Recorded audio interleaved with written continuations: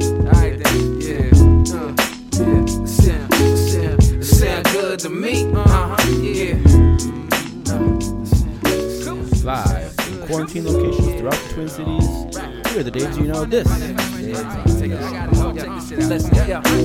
You want me to be that type of dude, and I want to be who you like me to, but we both know I can't do nothing at all.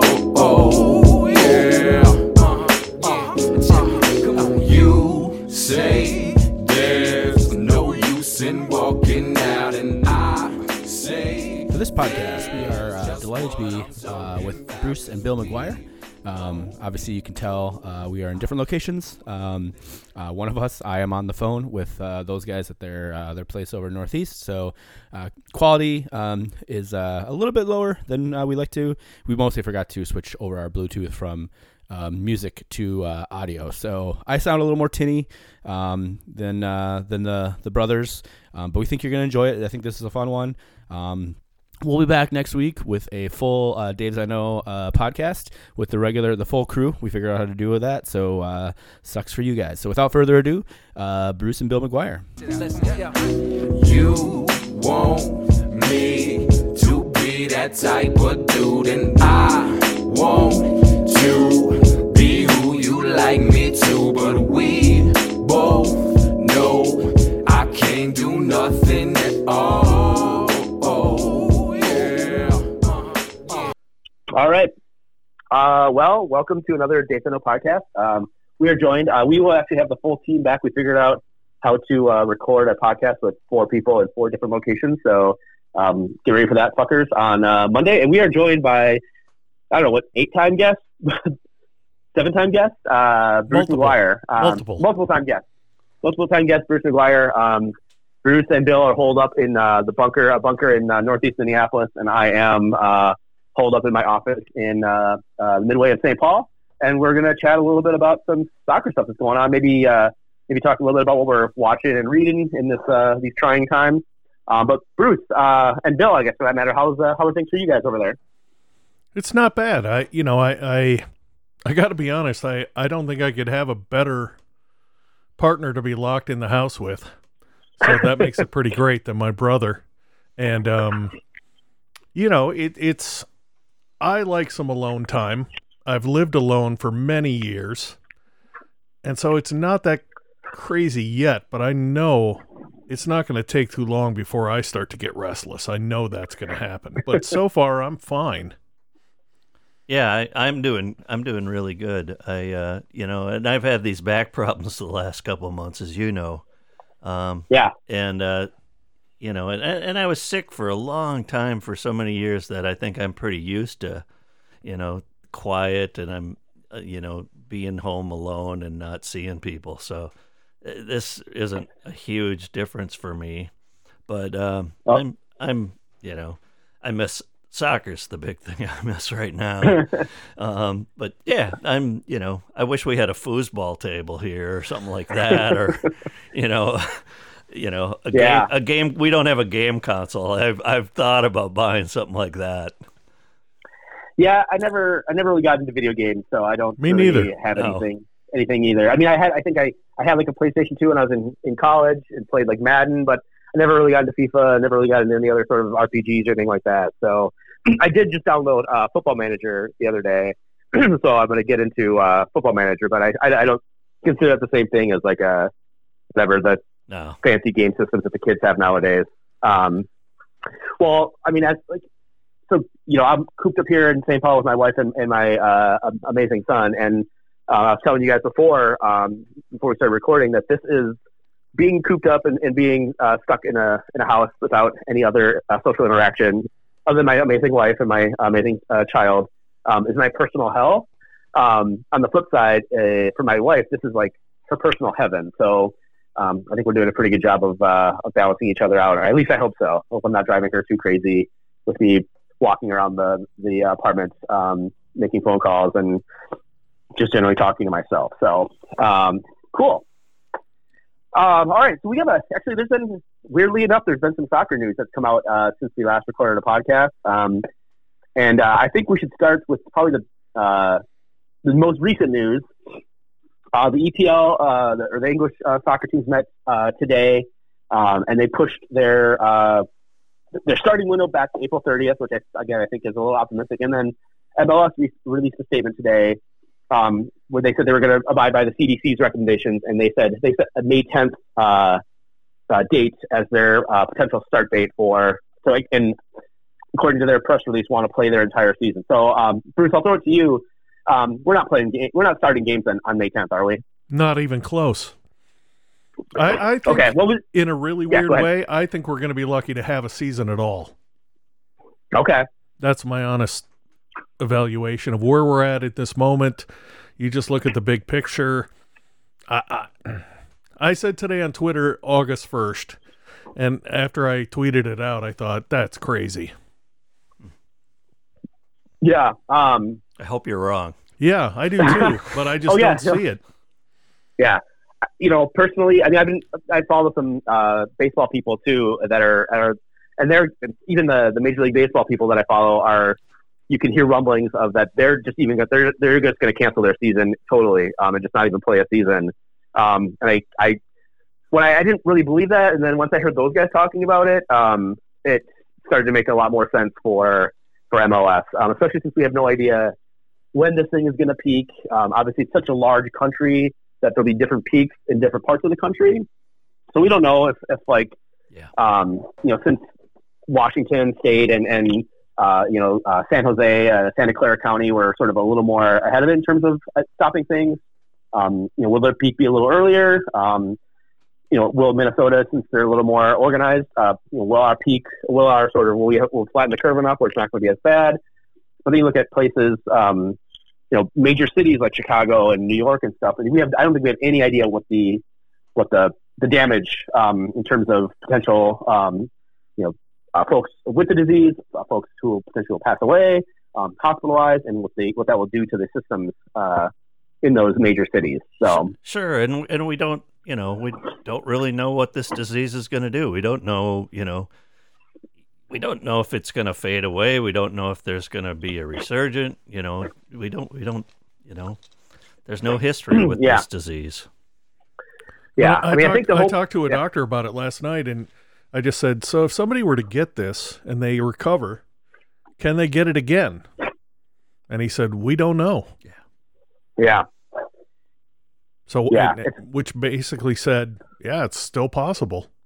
So trying to make up and trying to figure out rules, regulations, timelines is kind of foolhardy, because everything a week ago right now, we weren't even having this conversation. No, that's they had just 1 week. They had just canceled, or they just postponed the season on Thursday of last week. But 24 hours before that, so 8 days ago, we were expecting to have our home opener at Allianz. With some trepidation from, I know a lot of the supporters were sort of. I was probably not planning on going to the home opener just because of I have immunocompromised people in my family that I wouldn't want to risk infecting if I picked it up at Allianz or whatever. So I know there's a lot of trepidation about it, but I think May 10th is a very, very optimistic date. I kind of agree. I think if they can't get the game started by the 4th of July, and if we do play it, we're certainly not going to be playing a 17-game home season schedule. It's definitely going to be probably just intra-conference, maybe even just one match against each team. So luck of the draw, whether you get played teams home or away. But I know smarter people than us are the ones behind the scenes making decisions and figuring out schedules and all that. So Hey, anything else you want to add? If they could play this fall, maybe it'd be really cool if they got super creative and did a tournament. Yeah. And that was the whole thing, put teams into groups like a World Cup. Here's the group stage, here's the knockout stage, here's that kind of stuff could be a lot of fun. It's not a proper season at all, but I don't really care at that point, I'll just be happy if I see some soccer in 2020. That's what will make me happy, and I'm not counting on it as of today. Yeah. what are your thoughts on? So I know the 26 teams. All right, yeah, you can make groups out of that. Play a mini tournament. What are your thoughts on the Europe and obviously they on Tuesday postponed the Euro 2020 tournament to next summer. Copa America did the same thing with their tournament this year. They postponed it to next year. I guess with the eye on trying to finish the domestic seasons. I think there's probably a much better chance of those actually finishing than MLS playing. Definitely a much better chance of those finishing than MLS playing a full schedule, and much better chance of those finishing than MLS playing any soccer at all. See, I think the exact opposite. Really, you think this is I don't see shut her down? I don't see where they're going to get anywhere. And I think what they should do, if they're really being smart, all the leagues, they would, I don't know if you have to declare winners, but I think the teams that are in the relegation zones should not be relegated for next year. I think you just start over again next year, and those teams all get a reprieve, and nobody gets promoted, nobody gets relegated, and you start it all over again if they can next year. Yeah, I've been reading up a lot about that. Obviously, since as I'm a Liverpool fan, I have a somewhat vested interest in Liverpool winning the title, and not having some bullshit Man City fan claiming it's a fake title or whatever. But I'll be interested to see it. I've been following that fairly well, fairly aggressively as well. So from UEFA let's jump over to USSF. So the United States Soccer Federation is a shit show. Nothing new there. Yeah. So if you haven't seen, sure you probably have since you've been starved for soccer content. The legal filings or whatever were released. Basically, it was the lawsuit. It was the lawsuit that the United States Women's National Team filed against the United States Soccer Federation wanting equal pay, and that's where it started. Yep, and this is before the World Cup last year. And then the two sides continued to do interviews and file the depositions, the legal depositions, and they all were filing all these papers.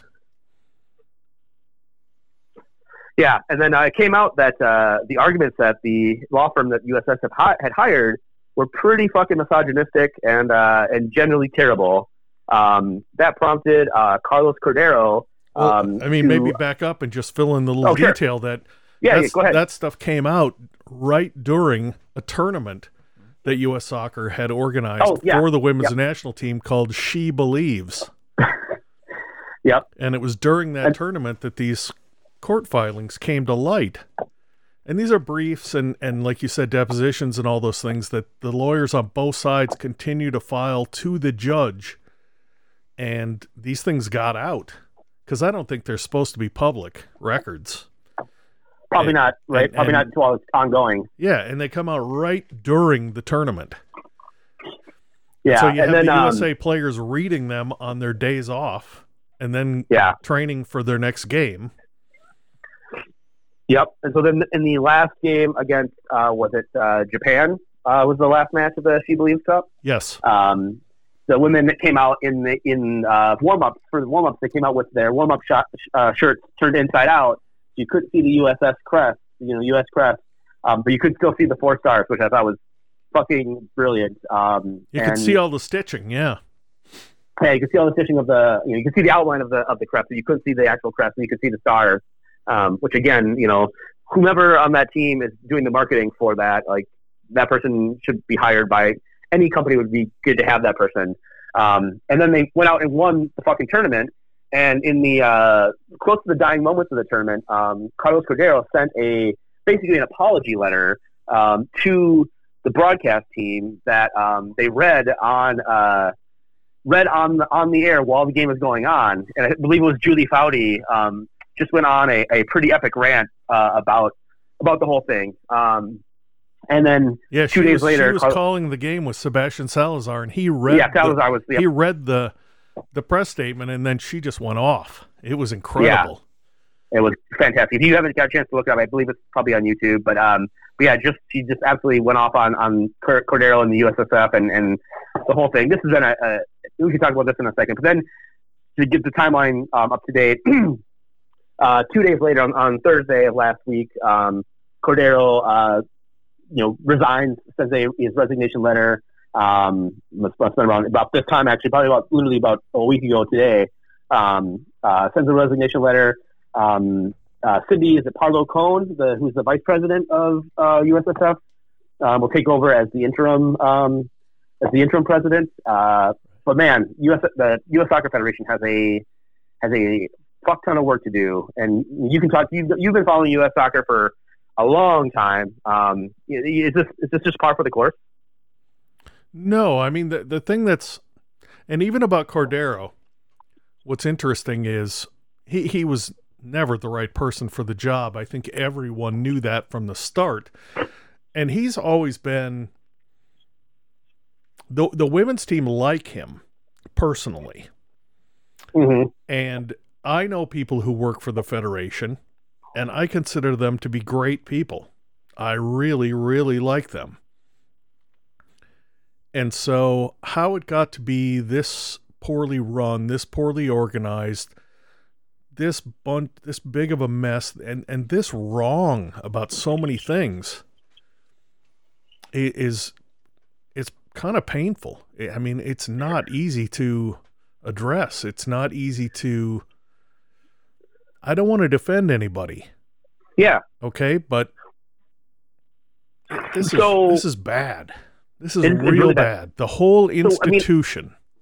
Yep. I was just going to get there. It sounds like they need to completely clean house at the U.S. Soccer Federation. Can you think of is there an inflection point where the Federation went from being competent, generally well run, to what we have now? We've had labor strife with the women's team for 4 of the last 6 years. The men's team failing to qualify.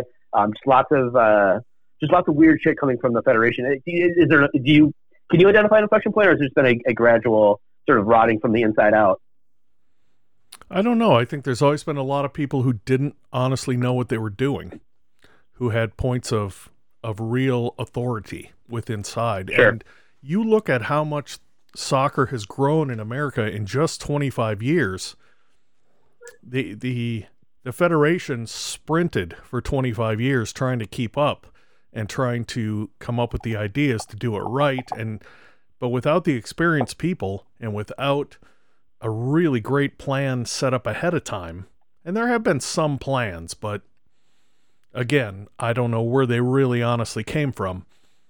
You at some point just get so far behind the 8 ball and so out of whack that it just crumbles from the inside out. There's nothing that can stop it. It's waves on the beach, and they don't stop coming in. It's just, wave after wave after wave after wave, and sometimes they get bigger, sometimes they get smaller, but it doesn't stop. And even just look at where we were 10 years ago, and it's just unbelievable where the whole game is at in America. And the plan to make it happen is not a good one. Yeah. I'll put you on the spot. If you were given a magic wand to fix this thing, what are some things that you would? Are there some particular people you want to see involved, or some particular systems you want to be put in place to fix this thing going forward? I would just give the women, the U.S. women, a blank check and tell them to write a number as a first point. But I'm sure that's probably also very short-sighted. So, well, I think is there anything that you would want to do? I think they did in their lawsuit. They're asking for $67 million in damages. Okay. I mean, that's a starting point right there. Okay. But it's a complete overhaul. It's not one thing here and one thing there and another thing here and another thing there. And then you have to go from idealism to realism. What can we honestly do? What do we want to do? Where can we find a middle ground? It's not going to be perfect. We're not going to get all the answers. A lot of people are going to be unhappy no matter what, and the unhappiest are usually the loudest. So no matter how good or bad it gets, it's going to always be a lot of ugly shouting. Yeah. And that never looks good. No, and that's actually been the weird thing with the federation, more or less attacking the women. Like the shining example of U.S. soccer is that women's team. I mean, it's not the men's team. It's not the U23 or U17 team. It's that women's team. That is like the beacon of American soccer. The fact that they have been fighting with them for so long, and it seems to me that the women have actually, like, they could probably be asking for a hell of a lot more than they are asking for. I think they don't want this to drag on. They want this to be over. They want to just go out and fucking play soccer, right? They don't want to be sitting they do it. Depositions. Yeah, they do it. But they don't want to be sitting in depositions asking if they can beat 15 and 16-year-olds. Like that's degrading to them, and it's not a waste of their time. And you're right, they do it. But imagine if they didn't have to worry about any of this shit. They could just focus on soccer. They have to worry about fighting their own federation to just get a somewhat more equal part of the pie. Like how much even better they could possibly be. It's kind of mind blowing, David. Yeah, it is. So, anyways, they got someone new in charge. It's a temporary position right now. It's Cindy Parlow, who was a striker for the U.S. women's national team, and her name now is Cindy Cone, C-O-N-E, and she's now the interim president of U.S. Soccer. And I think it's up to her to start showing a guiding light. I think it would be incredible if she, sat down as the president and dragged that whole board of directors together and said, we're settling this lawsuit right now. We don't want more bad publicity. We don't want more animosity. This is step one. We're going to settle this lawsuit with the women, and then we're going to go work on everything else one by one by one by one. Mm-hmm. There's a good Twitter account to follow, at Molly Levinson. She's a lawyer who represents the U.S. women's team, and she writes most of their press releases. And I've been following quite a few of them. And it was 2 nights ago, she put out like about 6 memos in a row. And the very last one ended with a statement that just said, "These are times for unity, not division. USSF should stop trying to change the conversation and just change." That's great. Yeah. When I saw her last name was obviously her main name was Parlow, but her last name was Cohen, I was really, really hoping that she was married to former Mets and Royals pitcher David Cohn. That would have been hilarious, but unfortunately, no. Some schmuck named John Cohn is who she's married to. So. I mean, there's a couple of other great people to follow. I think Meg Linehan, who writes for The Athletic, her Twitter handle is It's Meg Linehan, is an excellent person to follow. Caitlin Murray, I think, does probably the best job of any journalist covering this team. She wrote a great book on the team that came out just before the World Cup. Caitlin Murray is her name. She's excellent. Mm-hmm. And then a guy that I occasionally talk to, his name is, I'm going to pull up his Twitter here before I even say his name so I have the right. So I get everything right. I mean, his name is Anthony DeCicco, and he's a great follow. His father was U.S. women's team coach for a long time, and he passed away a few years ago. And so Anthony has been sitting there watching this team since he was a very young child, and he knows it inside and out. And I think he's just got a great perspective, and he really follows this team, and he's just got such a great voice that's outside of the actual journalists and team themselves, but yet he's so connected. And it's Anthony DeCicco, and I really like following him. I love his attitude. I love his spirit. And the last person I'd recommend is Jonathan Tannenwald from the Philadelphia Inquirer. He covers the team really well. If you follow those 4 people, and then the attorney that Bill just mentioned, you won't miss a thing. You will have this thing so well covered. 100%.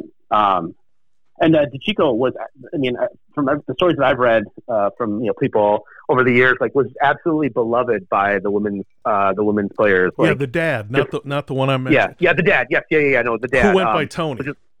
Tony, yeah, was absolutely beloved by the U.S. women's players for the entire time that he was coaching.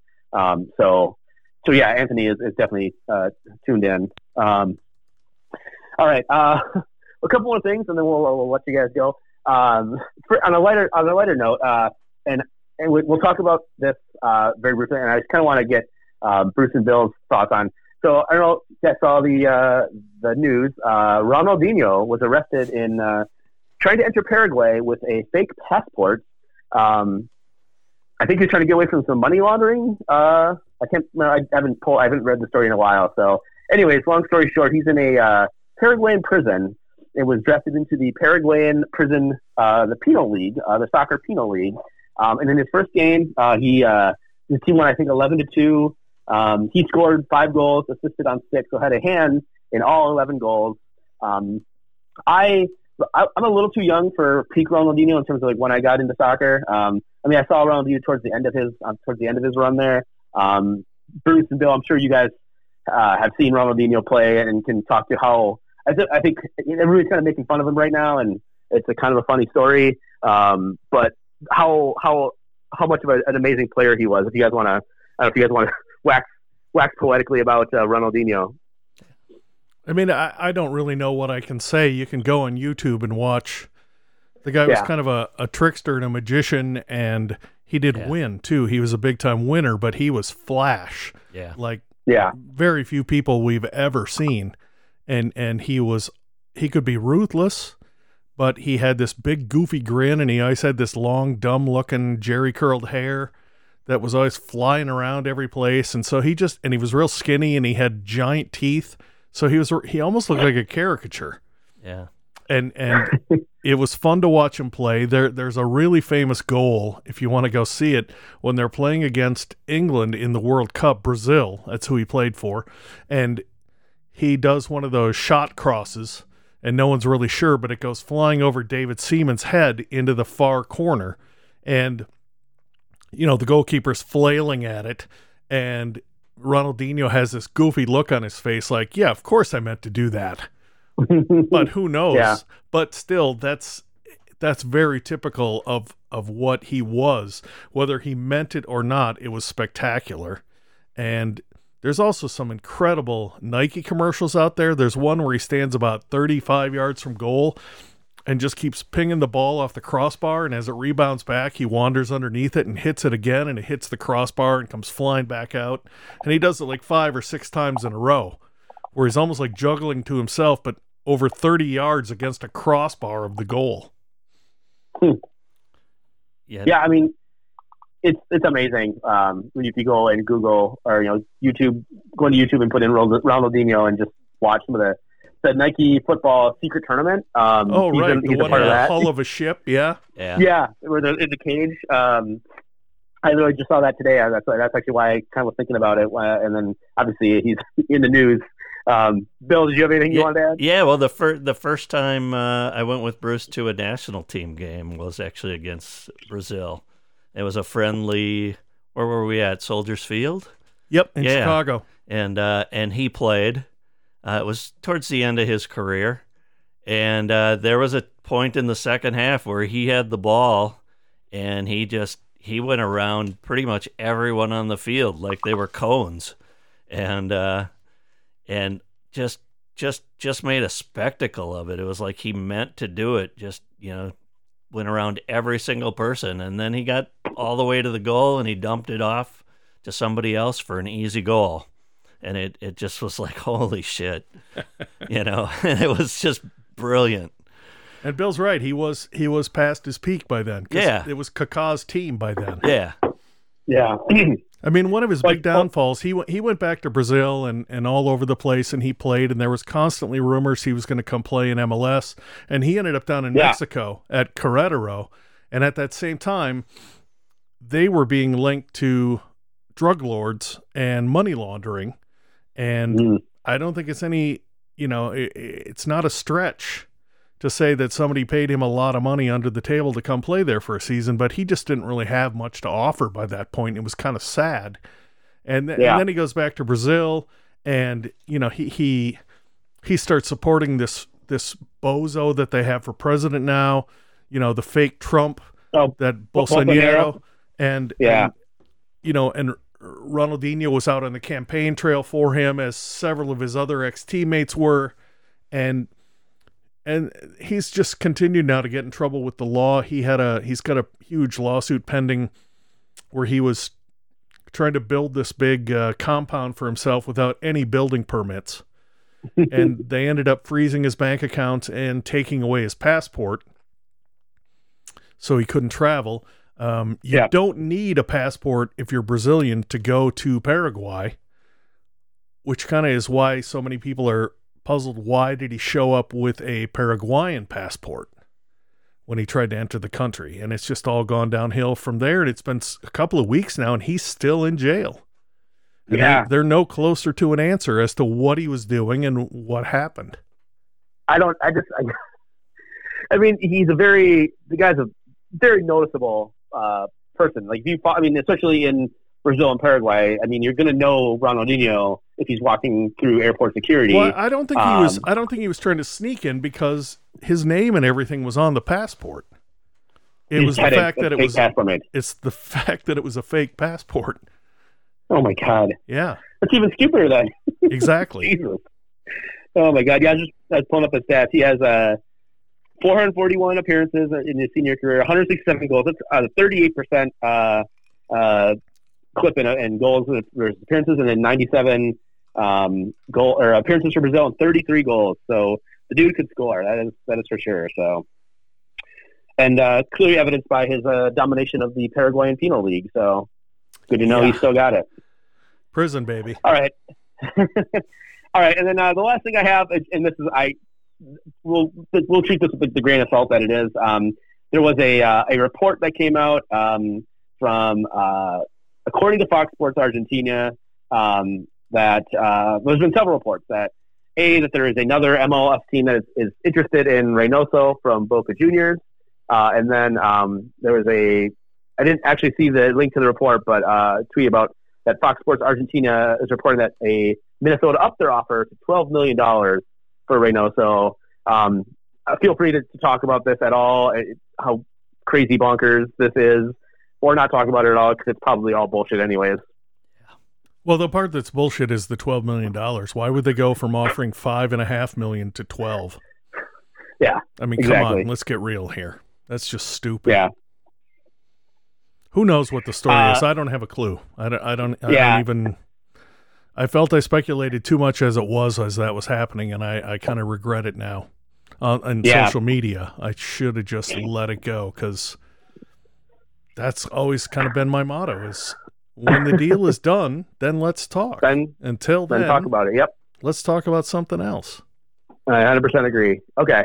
All right. Last thing before we go, I'd be interested into hearing what you guys are, as we are locked in our houses, staying away from, doing our social distancing away from people. Bruce and Bill, you guys both have amazing taste in books and music and TV shows. Is there a couple things that you guys would be interested in recommending to people that are either bingeable or something that they can, a TV show or movie that people can watch, or an album that people should listen to, that, you're getting you through these trying times, or something that, you just want people to experience? I think you're overstating that, but that's okay. Thank you. As far as taste goes, I like Schweppes ginger ale. So that's about as far as my taste itself goes. Did you stock up on enough of that? No, I try not to go too crazy, because I tend to get a 12-pack and it's gone in about 4 days, and that's not good to chug that much sugar down your throat. Sure. I have been trying to finish a book that I got quite a while ago on the rock band Joy Division, an English band who were around in the late 70s from Manchester, and the lead singer ended up passing away, and the other 3 remaining members became the band New Order, who through the 80s and 90s had quite an incredible run. I think they're still making music and they still tour, but I think they'd be considered oldies at this point. Yeah. But I've been trying to finish that book and I'm getting really close and it feels good. And as I go along, I keep pulling up songs and records. And as they talk about a live concert, I go on YouTube and I search for it. That's a good way for especially like a rock band biography or whatever. That's actually an amazing way to do it. I agree. I think anybody should find music that they love and start reading about it, even if you're just starting with Wikipedia and going from there. But as people, especially if you can find the band itself telling the stories, that's what I like about this book. It's written by John Savage, and it's literally interviews. There's no narration to this book. It's just all the people in the band and the people right around them telling the story as it happened in order, in chronological order. And so it's really fun to just pull up a record, pull up a single, pull up a TV show. Like the other night, I watched them on the BBC from 1979. And, it's pretty great. And they do this really odd interview where they have a guy on there from BBC Radio who isn't playing any kind of that kind of music, and everyone's accusing him of all these things. It's kind of funny. And one of the band members sits there and just kind of mumbles a few things, which is classic for those kind of bands. They were not boisterous. They performed music and they recorded music, and that's what it was about. And if you want to find a band that really did things their own way and really changed sound, I mean, they were aggressive. It's kind of dark. It's kind of minimal at the same time. Sure. Joy Division. What's the name of the book? What is the name of the book? Let me look here real quick. I can't even remember. Let's see. Bill? Yeah. You have anything? So I've been really diving into. There's this label from the UK called Cherry Red Records, and they've been around forever. I remember back in the '80s buying records off this label, and they have all these amazing compilations. And if you go to their website, which is just cherryred.co.uk, you can dive into their records. And what I've been doing, most of their stuff is only available as imports in this country, and it's not on Spotify, but you can find people who've made playlists on Spotify that are the compilations, and they're amazing. Like the one I was listening today was called All the Young Droogs, and kind of a play on the Ian Dury song All the Young Dudes that Ian Hunter that David Bowie wrote for him. But it's all like bands from like the mid 70s that are kind of like I don't know, they're not glam rock bands and they're not hard rock bands, but they're somewhere in between. Yeah, pub rock, hard rock, glam rock. Yeah, and it just really great songs. They were bar bands in a way. Yeah, I just found it. I just found an album for you on here, Dave. There's an album on here called Liverpool's Greatest Hits. This is Anfield. That's awesome. Yeah, I need to find that. Yeah, exactly. I'll text it to you. And, yeah, for sure. And this label, they've got probably 1,000 albums, and but they they have amazing stuff. They have like punk rock stuff. They've got electronic music stuff. They have just the schlockiest crap you've ever seen. But it's a great label. I've got the name of the book here from Joy Division. It's called This Searing Light, The Sun and Everything Else. Joy Division, The Oral History. All right. Say that again. John Savage is the author. It's called This Searing Light. So it's very worth it. I know that our friend Jim Christ is currently reading that book too, because he tweeted out a photo of it the other night. Awesome. Very cool. I'm going to surprise you here, Dave, on that This is Anfield album. There's a few versions of You'll Never Walk Alone. Oh, okay. I know you're surprised. Hey, I'm into that. Yeah, right. Of course. Is that band from Liverpool then? I'm assuming they must be. No, it's a compilation album. So it's all sorts of bands, like Jerry and the Pacemakers. There's it looks crazy. The Eagles. I picked up. I'm sure the Eagles are on here. Big Liverpool fans. When I was helping before Christmas, I was helping my buddy out in his worked for a sporting memorabilia store out in Eden Prairie, and they have to keep they do like a rock and jock. They actually have like a record, like a small little record, and the guy who used to run Treehouse Records before they closed down, and so he had this personal passion project. I think he might rival you, Bruce, with the number of records that he has. No, I don't even come close. That guy's got 50 times what I have. Oh, not Treehouse. The guy who ran it for him. Who was the manager of the store. Okay. Anyways, he's a friend of mine. He's ran a couple of labels here in the city too. Anyways, I was working and just pick up random shifts, and then I go in for a shift one day, like maybe like the day before Christmas Eve or whatever, and he's like, "David, come over here." And I was like, "All right, what?" And he said that someone had brought in a Jerry and the Pacemakers record to sell, and he bought it from the guy and just kept it for me on the side. He's like, "I wasn't even going to put this out here for you. If you want this record, it's yours." So, it's great cool. to have friends. It's great to have friends running record stores. Yeah, right. That was a regular occurrence for Bill and I for several decades. Yeah. Oh, for sure. I know I talked a little bit about stuff that I'm watching when I did my solo podcast. I want to actually point out a couple of books I'm reading. I'm trying to read more books. Have you guys read Charles Portis at all? He just passed away maybe about a month ago. Anyways, I'm reading a book of his called Norwood, which is, I just started it. He's the guy, Charles Portis is the guy who wrote True Grit. Oh, yeah. Okay. Yeah, and then so Norwood is apparently it was the book that when you joined the Simpsons writers' room, they made you read this book, Norwood. It's kind of surreal. It's not like super funny, but you can definitely tell like it's got a weird sense of humor. Yeah. And like then in terms of like a Kurt Vonnegut type. Kind of a little bit, yeah. Not quite as I don't quite want as to out there mean as Kurt Vonnegut, but sure. I know what you mean. Yeah, but close enough. And then the other book, not a fiction book I'm reading, is actually something my cousin got for me for Christmas called Her Honor, which is about Rosalie Wall and the Minnesota women's movement, which is written by Lori Sturdivant, who's an amazing writer, journalist here in Minnesota. So it's a biography of Rosalie Wall. If you're not familiar with Rosalie Wall, you should look her up. But it also talks more about the Minnesota women's movement in general. So yeah, so you got some. Yeah, that's exciting. Dear listeners, you have some book recommendations. You have some records that you're going to need to probably import from England.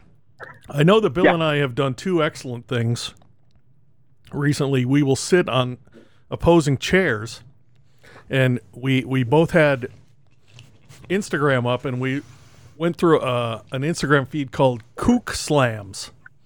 Kookslams, Kookslams, and it's mainly accidents in the water. Let's just put it that way. Lots of surfing wipeouts. Put a trigger warning on this. Boat accidents and just madness, general madness. And he and I sat side by side silently, and we kind of scrolled through it together at a similar pace. And then one of us or both of us at the same time would just bust out laughing at something really horrible that just happened to somebody. And oh my God, we must have sat there for an hour going through that feed, and we barely put a dent in it. Kookslams on Instagram. Yeah. And then today we spent about an hour watching, maybe even a little bit more, watching episodes of Jeopardy. Yes. And on Netflix, right? And we would yell out the answers.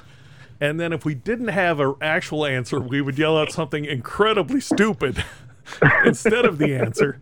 And there was one episode where there was, do you remember the question? Oh, yeah. Okay, do the question for us. The question was, this band put together by Bob Geldof that raised money. And it started with a B. That was the category. Bands who start with a B. Yeah, and bands started by Bob Geldof that raised money for people in Africa.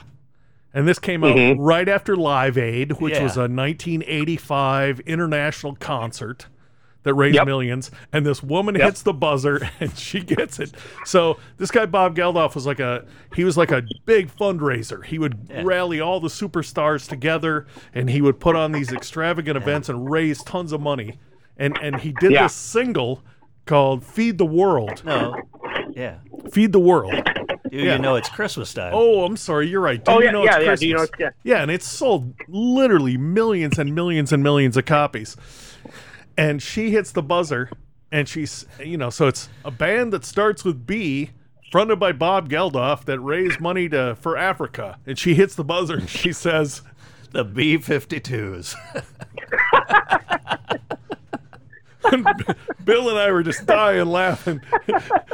We couldn't stop laughing. That's like the exact opposite of a Bob Geldof. Yeah. It was a little bit of a tricky question because his band was the Boomtown Rats. Boomtown Rats was his band, which would have worked, but they were saying, they didn't really say he was in a band. They said he put this together. Yeah. But, okay. So it was Boomtown Rats was the answer. No, it was Band-Aid. Band-Aid is what they were called. Band-Aid.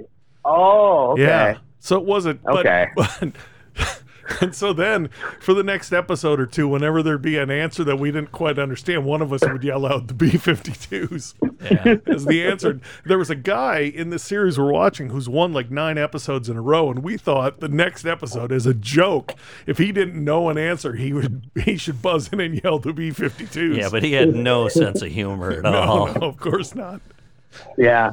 Yeah. Cool. All right. Well, guys, this has been fantastic. I really appreciate Bill for putting this together, Bruce for jumping on once again. And then, we'll get the whole gang back together on Monday to talk a little bit more. Hopefully, I'm not sure what we'll talk about, but we'll figure out something. If you have any thoughts or ideas, if you're listening to the podcast, things for us to talk about or games for us to watch and then talk about or something. I don't know. We'll figure something out.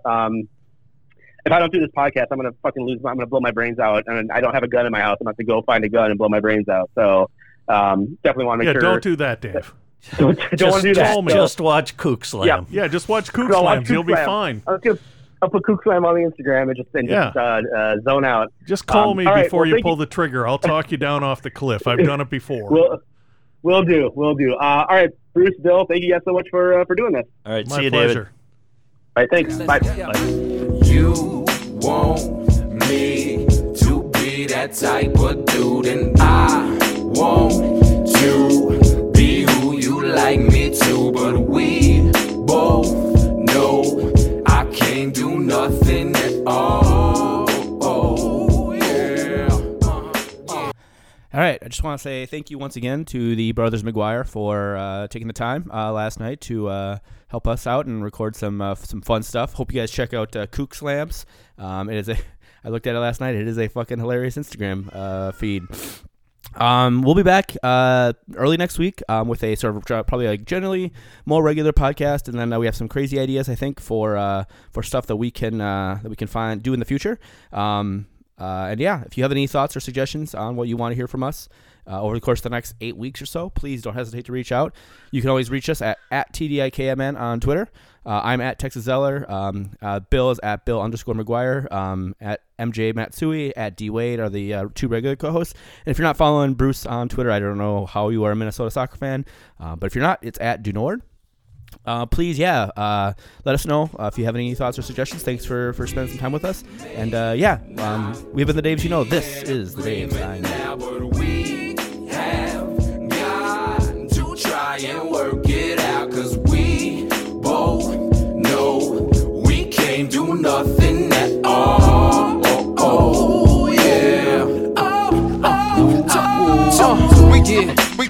We do our thing, son. Long as you do yours, land here become fecund. Yeah. We do our thing, son. Through the act, we attract 2, hope to reach 1. We do our thing. Do it. Do it. We do our thing, son. Some will paint a piece, some will spray with a machine gun. It's mad work to be done. We do our thing, son. I can't do nothing at all. Y'all know we can't do nothing at all. Nah, yo, I can't do nothing at all. Y'all know we can't do nothing at all. Check it out, guys. GT